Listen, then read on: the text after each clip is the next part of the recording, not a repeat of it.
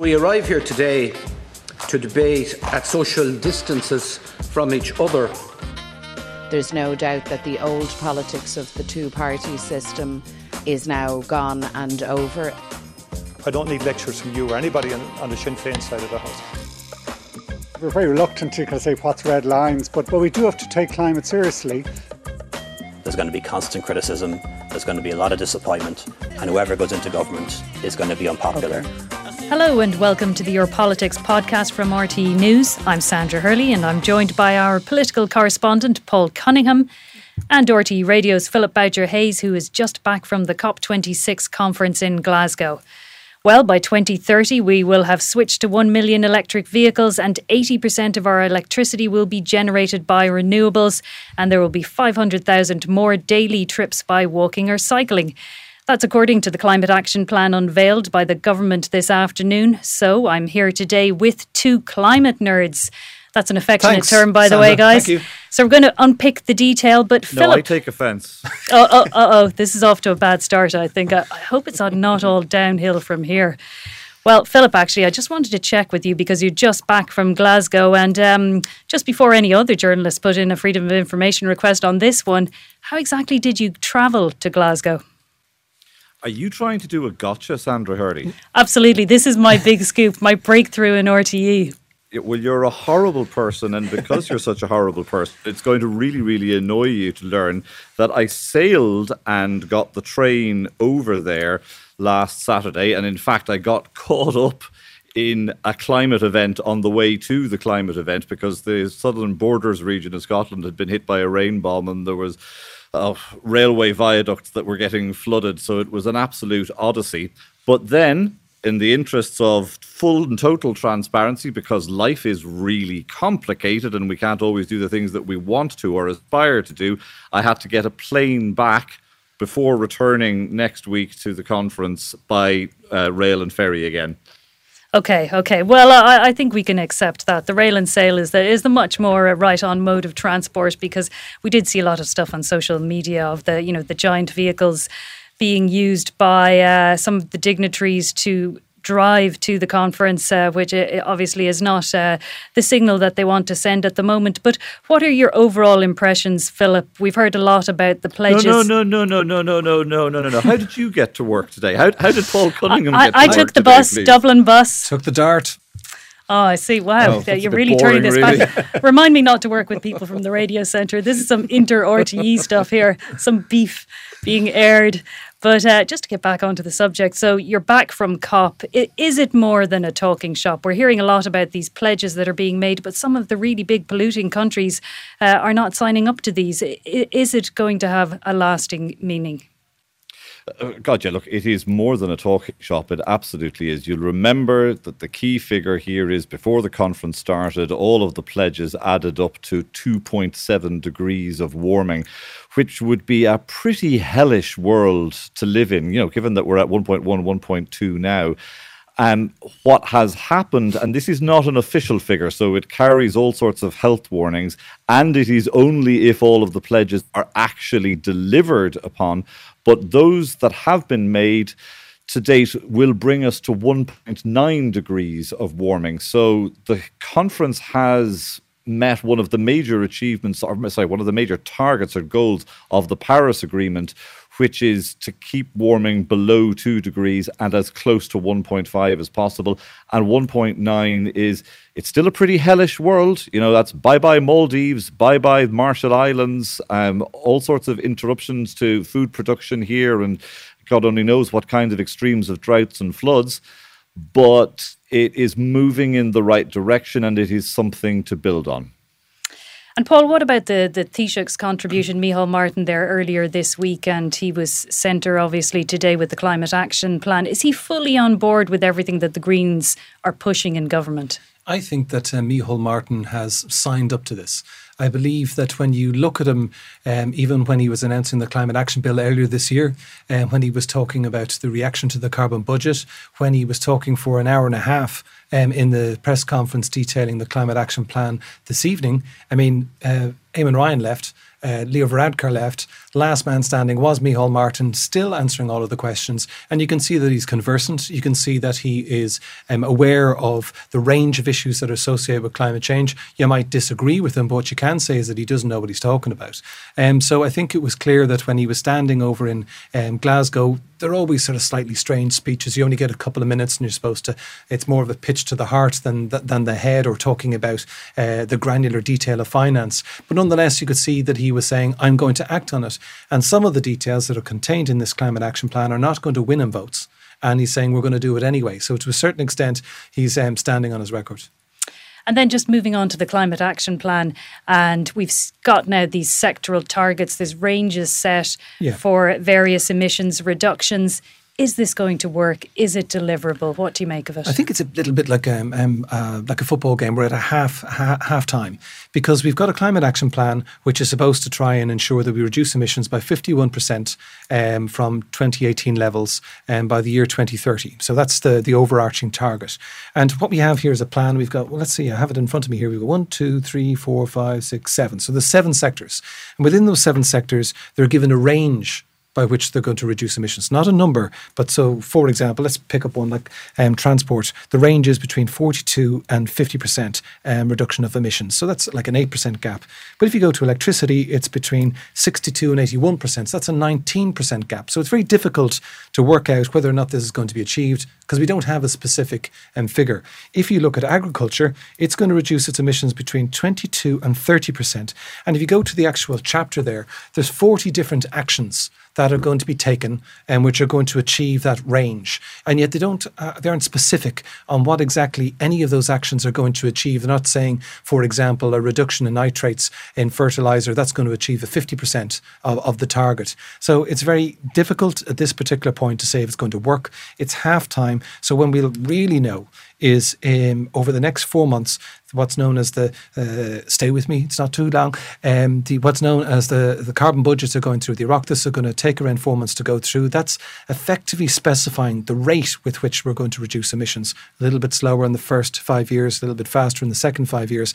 And as that works its way through, those ranges are going to narrow to a specific number. And those actions are going to have to be linked to that number. And it's at that point, probably February or March, that we're really going to be able to judge what they're planning on doing and be able to assess whether or not we believe it's ambitious but not going to happen, or ambitious, likely to happen. It's at that point we'll be able to know. And Philip, what do you make of it all? It's a lot of information to take in today. What are your considerations so far? I'd sum it up like this, Sandra. I would say that I think that the government has decided not to make the perfect the enemy of getting started. You'll hear that line from Michael McGrath. He said, look, what we're trying to do here is bring the people with us, not bludgeon them. Because when I look into each of these sectors, there's a kind of a cognitive dissonance about the numbers. They just do not add up to what the science says that they need to add up to get to 50% to 51% reductions by 2030 and then net zero on by 2050. But it almost doesn't matter, because Paul will give you chapter and verse. In fact, you saw it all yourself. The way that we spent the last 10 years trying to get a climate act, and the support for it waxed and waned, and it just took a decade to get to a point where we were actually at the starting gate. We could very easily spend another decade with each sector pointing fingers at each other and saying, no, you've got to give more, no, I want to give less, no, I can't do this, you should do that, and we would never get anywhere. This is very much about getting started. The numbers won't add up to where they need to get to right now, but they can be adjusted down the line, is what I would imagine the government's calculation here is. Because, look, I don't know, do you want me to go into it and spell out how much short of the targets we are in agriculture or in transport or in electricity? Because we can get into some of the individual sectors, I think now. Paul, maybe if I come to you just on energy, it's slated to do the heavy lifting here, possibly up to 80% of the reductions, but we know we're already in trouble that the fossil fuel plants might be kept going for longer. They're talking about, we know that data centres are using huge amounts of electricity. There's a review about data centres, but are we seeing enough concrete actions here that are going to get us to that point? Well, it was interesting to see Eamon Ryan. He was very bullish on this point in the press conference. And he had three main points. First is that it may be the case that a big Scandinavian offshore power company pulled out of a deal it had with the ESB, but he said there's 70 other companies who want to sign up. They're going to have 3 auctions over the next decade and they're going to be able to deliver on it. He said, yes, there were concerns about things like offshore planning, environmental planning, but the maritime bill, which is going through the Iraq, this is going to be able to deal with that. And so what you had a sense was someone who was saying, this is part of the niggly bit, but what we're definitely going to do is to force it through from a legislative point of view, and we believe that the market is there to deliver it. This isn't just going to be the government paying out. This is something where they believe business will want to be because money can be made. And I thought that was an interesting one. I think when it comes to energy, they've always been very confident due to the wind that we have available to us, that this is something we can do well. They look at a company like EirGrid and say it's really good at moving electricity around when, if the wind is flowing, we use it. If not, we're able to call up other, say, gas-fired power stations to make it work. So on that one, I think they probably are more confident than they are on the others. It's when you get into something like agriculture, which Philip is very conversant about, that's where it begins to get a bit sticky. Yeah, Philip, let me ask you about agriculture. We know that last year, for example, agriculture, according to the estimates, it contributed the most to Ireland's emissions, but it's going to be asked to do the least. And we know it's already quite contentious. We've heard a lot about it in the Dáil this week. What do you make of what they've set out there? Yeah, as Paul said, what they've said that they're going to look for is in the region of 22 to 30% reductions by 2030. And there is no talk of reducing herd size at any point in this, that all that they are relying on to get them to that figure of 22 or 30% is efficiencies. And efficiencies means different ways of spreading slurry. It means different use of different kinds of nitrogen that don't, fertilizers that don't oxidize in the same way. It's about the planting of clover, all kinds of different practices which are already happening on farms and are delivering limited results. The problem is there, though, that if you take every single known efficiency, you add in a few more that haven't been tested properly yet or trialled at any kind of scale, and you apply them 100% to every single farm in the country, you still only get to about 18%.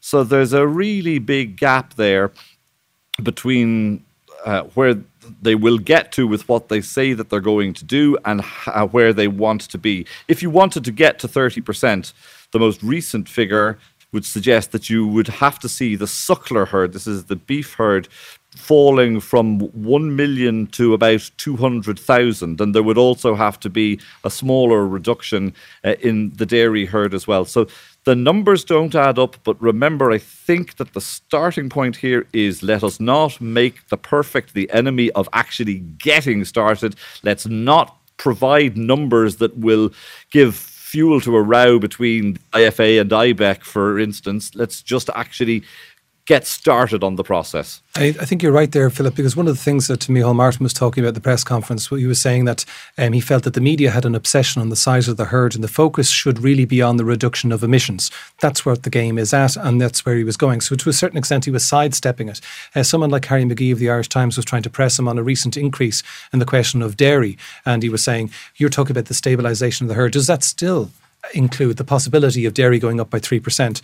And once again, Micheál Martin didn't want to be specific on it. And I think you're right. What he's trying to do is, start up the electric truck and get it trundling down the road rather than having a big biff with everyone and the truck still standing there.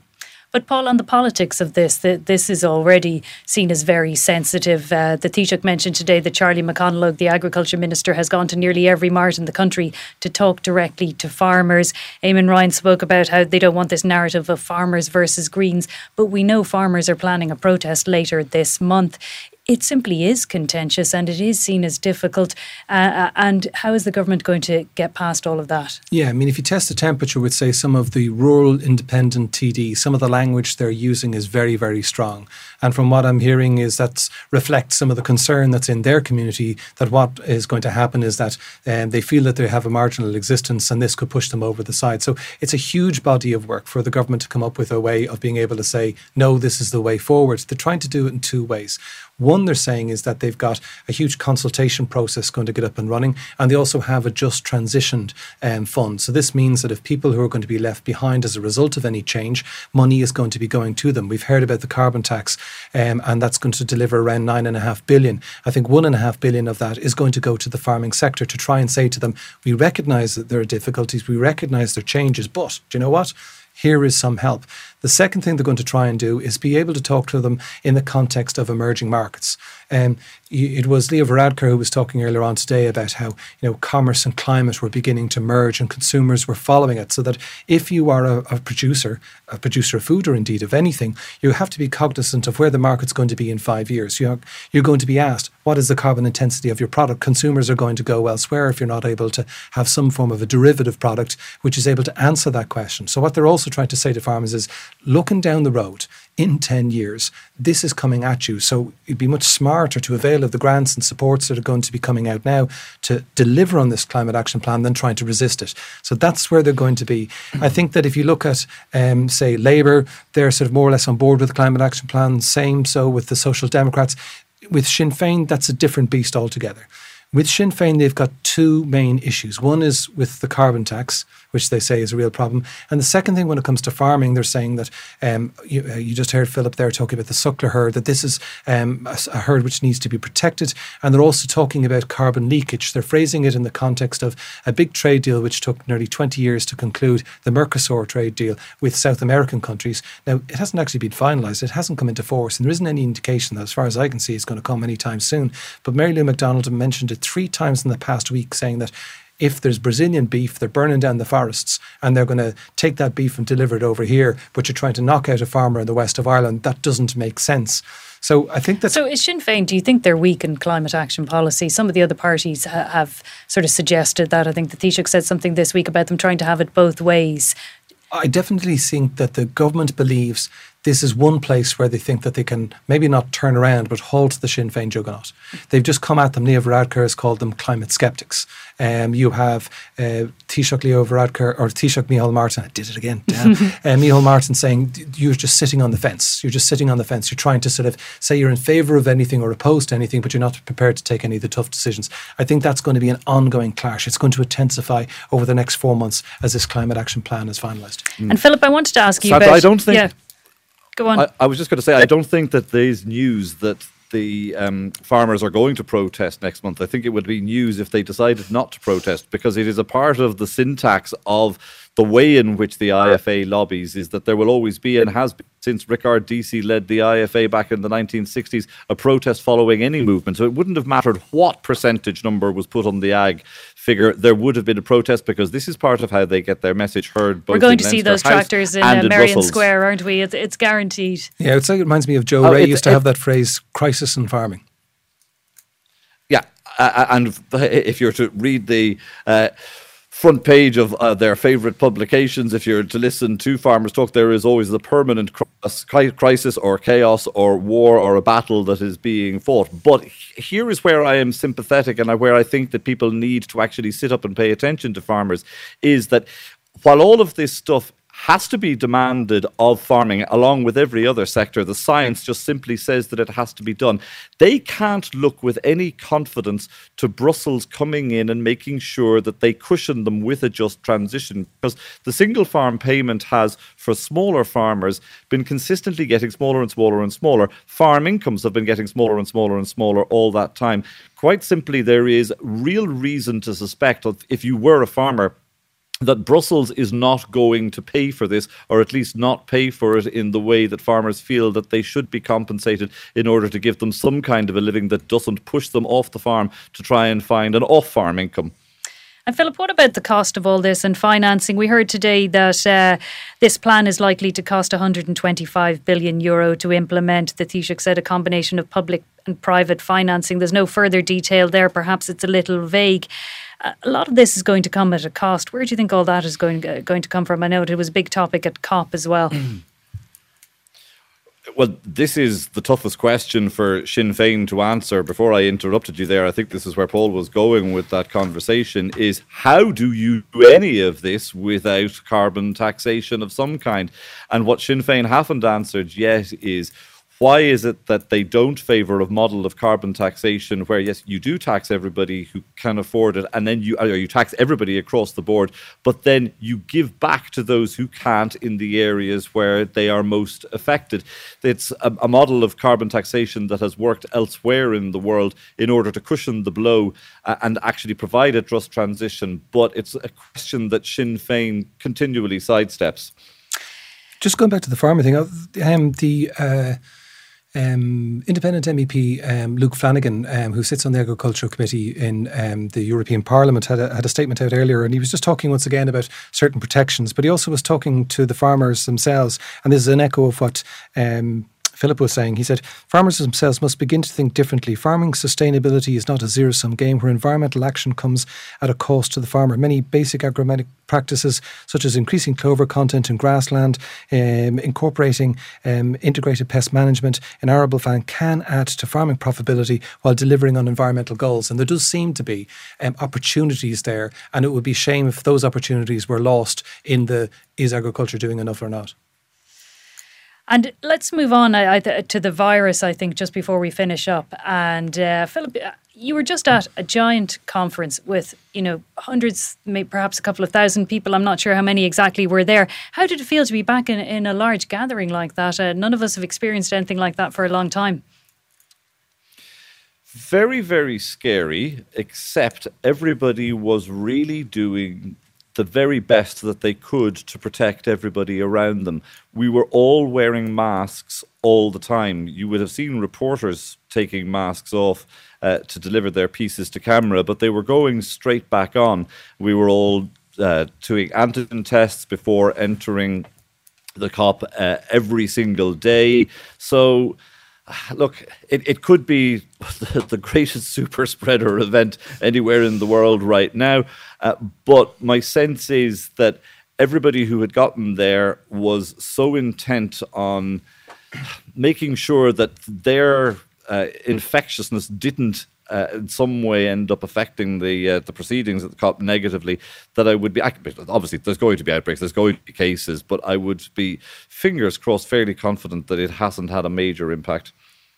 And Paul, back home, clearly there's rising cases. They're going up quite quickly, but the hospitalisations and the ICU numbers are not increasing at that rate. Is that the key point when it comes to the government deciding if there ever might have to be more restrictions introduced, particularly in the run-up to Christmas? Well, the government has been loath to give us the special mathematical number, which explains when they extend or remove restrictions. The thing which is continually mentioned, though, is the pressure on hospitals. And because we operate our hospitals traditionally at such a high level, it doesn't take much for them to come under pressure. You can see the vaccine benefit, numbers are going up, but the numbers in hospitals haven't been so high as to overwhelm ICU.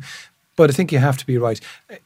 Looking at the socialisation, looking at the numbers, maybe in 2 weeks' time, middle of November, with one eye to Christmas, is the government going to have to say this is a risk?